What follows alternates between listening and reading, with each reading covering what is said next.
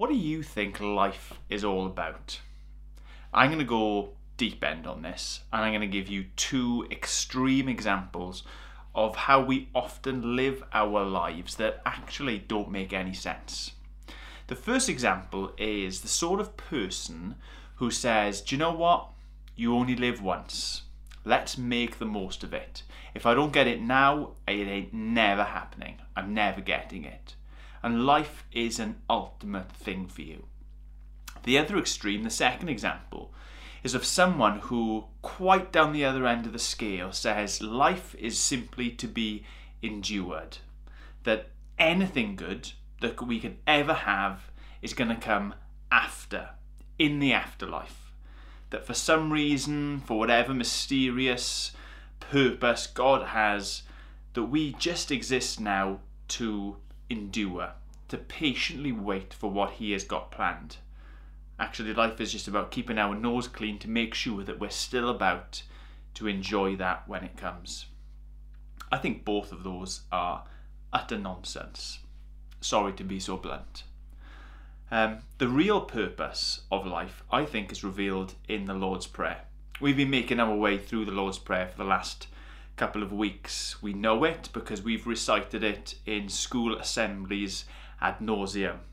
It's head teachers' favourite thing to get us to participate in those weekly or daily rituals. But as we've been walking our way through it, I hope that we've seen how Jesus is using it to invite us into the world as it really is. That we can't pray the Lord's Prayer and cling on to the lies, the false pictures of the world that we so often have. We have to see the world through His eyes. For example, when Jesus says we should pray, "Our Father in heaven," we can't pray that and carry on thinking that God is distant, uninterested, uninvolved. When Jesus teaches us to pray, "Your name be honoured above all others," we can't pray that and carry on living, spending our energy, our time, our enthusiasm, building up our own reputation. When Jesus says that we're supposed to pray, "Your kingdom come, your will be done," we can't pray that and carry on living as if we're in charge. What we say goes. And when Jesus teaches us to pray for all those things on earth as it is in heaven, we can't carry on living life at either end of those extremes, thinking that this life is the ultimate, or that life doesn't start until we get to heaven. I wonder if that whole phrase actually confuses you. On earth as in heaven. Like, what does that mean? For so many of us, our picture, our view of heaven is more likely taken from comic books, cartoons, than it is from the Bible. By that I mean we've watched an episode of The Simpsons or something like that, where heaven is pictured and described as a place, spiritual place, a floaty in the cloud sort of place that we escape to at the end of our lives to be greeted by a bearded God. Do you know in the Bible that isn't really what heaven is? Heaven is, yes, a spiritual place, but really the only difference between heaven and earth in the Bible is that heaven is truly God's place, in the same sense, in the same way that the earth is our place. Heaven is God's space, earth is our space, and more often than you'd think, the two do actually go together. Jesus' prayer on earth as in heaven isn't really that out of the blue. I'm going to take us through a couple of instances in the Bible where this heaven on earth is a reality. And I think it'll help us to see that the whole purpose and the point of life, what God is doing through Jesus and in each and every one of our lives now, is very much about on earth, in our lives, as in heaven. We start at the beginning. Genesis, chapters 1, chapters 2, the template, the design, the purpose of everything that was made.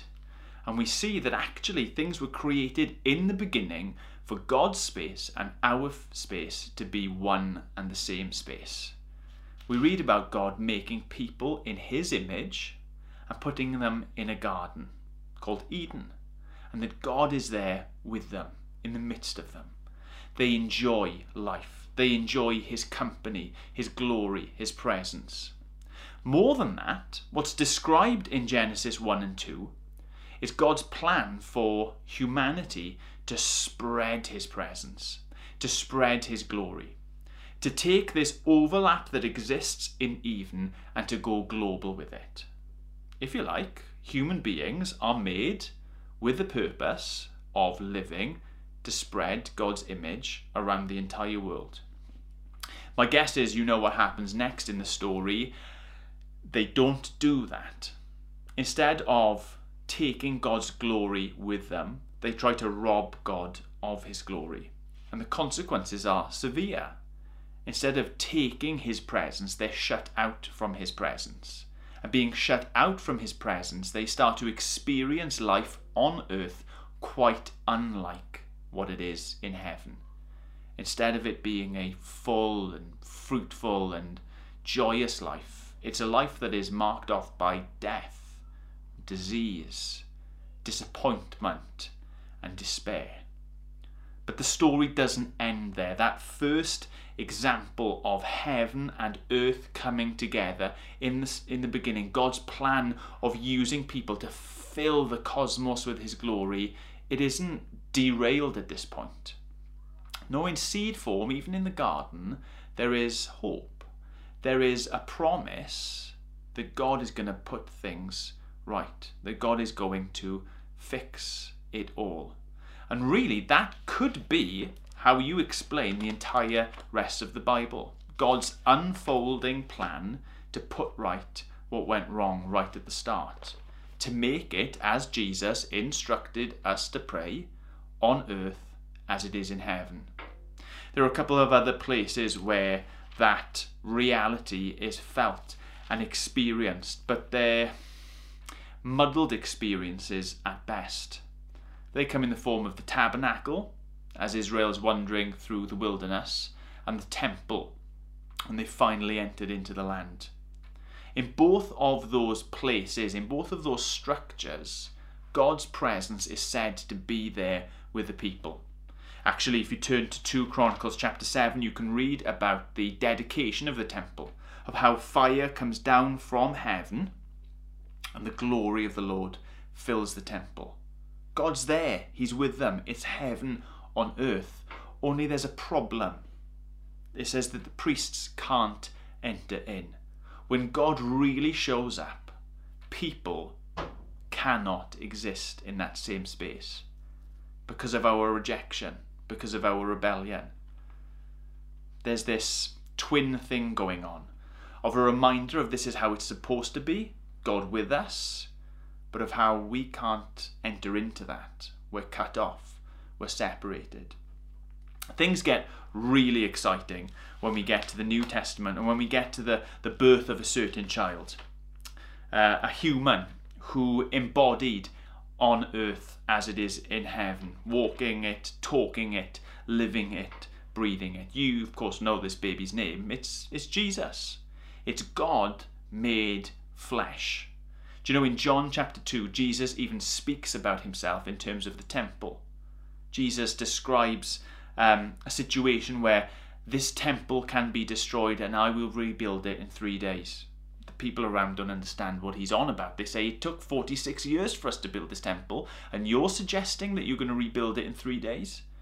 John clarifies that when Jesus said that, he was speaking about his own body. You see, Jesus is where God came to dwell on earth in flesh, for a purpose, for a point. Jesus came to take that separation away, to begin to reverse the effects of the rebellion right at the start. Adam, Eve, humanity were cut off from the presence of God. But in Jesus, that cutting off is being undone, even in his own body as he physically was cut off unto death. The tabernacle and the temple, the people could only get so close to God, but they were separated from him. Through Jesus' life and death, the Bible teaches us, we can come into God's presence. We can know God. We can live with God on earth as in heaven.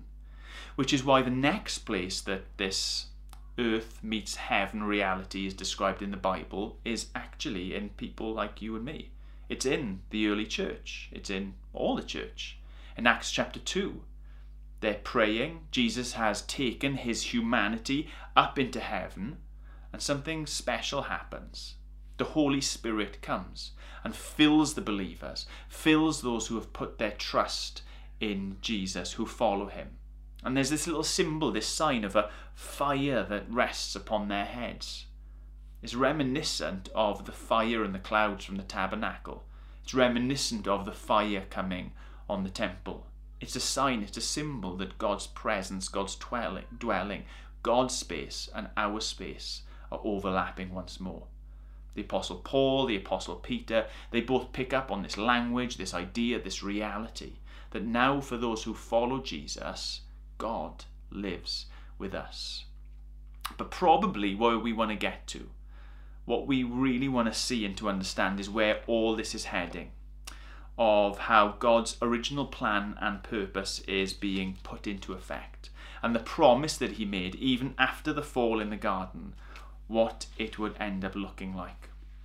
We get that in Revelation, the final book in the Bible, and it's a book, to be fair, that has caused quite a lot of controversy, quite a lot of conflict in the church.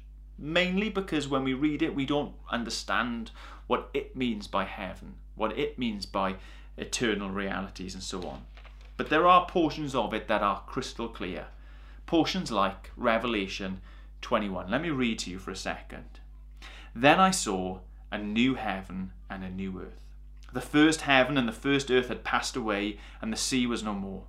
And I saw also the holy city, the new Jerusalem, coming down out of heaven from God, prepared like a bride adorned for her husband. Then I heard a loud voice from the throne. Look, God's dwelling is with humanity, and he will live with them. They will be his peoples, and God himself will be with them, and will be their God. That sounds like it, doesn't it? He will wipe away every tear from their eyes. Death will be no more, grief, crying, and pain will be no more, because the previous things have passed away. Do you see it? That the final scenes aren't of us escaping this world, be that with disappointment because the best has gone, or with a sudden relief because at last we can begin to live. The final scene, the final picture is of heaven and earth coming together, of God dwelling amongst his people, of his glory filling the entire cosmos, of the effects of the fall and rebellion being undone, of life being restored to the way it's supposed to be experienced. When Jesus taught his disciples, when he teaches us to pray on earth as it is in heaven, he's speaking about the hope of the entire Bible. The hope of the entire Bible, which isn't, this is as good as it gets, or one day it might get better. The hope of the entire Bible is this, that God cares about our world, God cares about our lives as much now, today, as into eternity. That God can see what this world is supposed to be like, what this world can be like, and he is willing to do what is necessary to make it that way. Do you know, we can see, we can imagine potential in this world that isn't realized yet. We can see the world will be better without global warming, without plastics polluting the sea, without droughts devastating communities. We can see all of that. Imagine then what God sees in terms of life and experience of living in his world. He has so much more planned for it than we could ever imagine. Can I just highlight a difference between God and us? Not just in his greater expectations of what that can be, but his willingness to do what is necessary to achieve it. Now, we've gotten used to recently not having plastic bags at the checkout in supermarkets. But goodness me, didn't we complain when they were taken away? Even something small like that, a tiny step from each one of us, in order to make the world a better place apparently, and we mourn and we fight and we push back against it.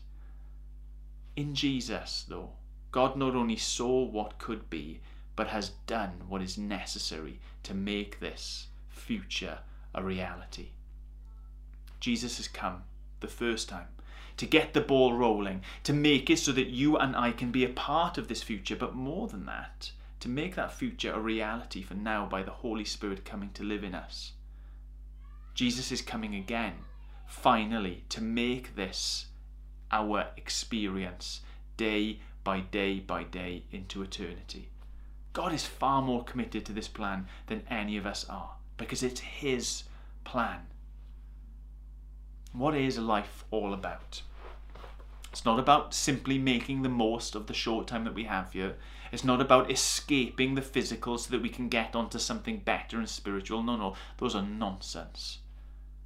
The hope of the Bible, the purpose of life, is that we would be living with God. That we would get to live in a way that we were created to live. That we would get to experience life as it is and can be when it is lived with him. That is why Jesus came. Jesus came to live, to show what life could be like. He came to die in order to begin to reverse the effects of our sin, to defeat death, to conquer the powers that ensnare us and make it so that we're always living in different, destructive, hurtful, harmful ways. He came to make it so that that separation and that barrier that stopped the priests from entering into the temple, that stopped the people from going into the holiest places in the tabernacle, that stopped Adam and Eve carrying on living in Eden. He came to take that barrier away so that we can, with hope-filled eyes, look forward not just to tomorrow or the day after, lived with God now, but an eternity, a glorious eternity with him, where death is defeated, where tears are done away with, where sin and hurt and suffering is no more. You cannot pray on earth as it is in heaven and think that earth is already as good as it gets. You cannot pray on earth as it is in heaven when really in the back of your mind you can't wait to get away from the earth and disappear somewhere else. No, you've got to see the world as Jesus sees it. You've got to see the purpose of the cosmos as Jesus sees it. As a created place where God wants to be known, where God wants to be experienced, where God wants to be enjoyed by everything that he has made. That's the picture of life that captured Jesus' vision. That's the picture of and the potential of life that Jesus saw and that he carried even to the cross. That's what Jesus is encouraging us to pursue now, even today. To not make an ultimate thing of this world, but also not to dismiss this world altogether. Instead, to live in it now as people who are anticipating something more. To be a people who are getting on with experiencing that even more now. How do we experience it? Well, we pray for his name to be honoured on earth as it is in heaven. We pray for his kingdom to come on earth as it is in heaven. We pray for his will to be done on earth as it is in heaven. We don't just ask, we start living those things out. You know, Jesus gave a really clear example or a really articulate definition of what this is. He said it looked like loving God with everything that we have and loving our neighbours as ourselves. When we pray on earth as it is in heaven, let me tell you this. We are telling God that we want to love him with everything and to love our neighbours as ourselves. We are telling God, we are telling each other, we are telling ourselves that we want Jesus to hurry up and to come and to make that earth and heaven overlap, that God's space and our space overlap, a reality more and more as soon as possible. But we're also saying that we want to be a part of making that reality come true right now. We don't have to wait for that. We get to be a part of it in Jesus' glorious name. Let's pray together and then worship a little bit more. Lord God, we thank you for Jesus. We thank you for how he came in order to take away the barriers so that we could know you in a way that we couldn't know you before. We thank you that he's encouraged us to look at life now as something that can be the start of our eternal lives. And we pray, Lord God, we pray for the day when he will come back and we will know you, we will see you face to face, and we will enjoy you throughout your entire creation. In Jesus' name we pray this. Amen.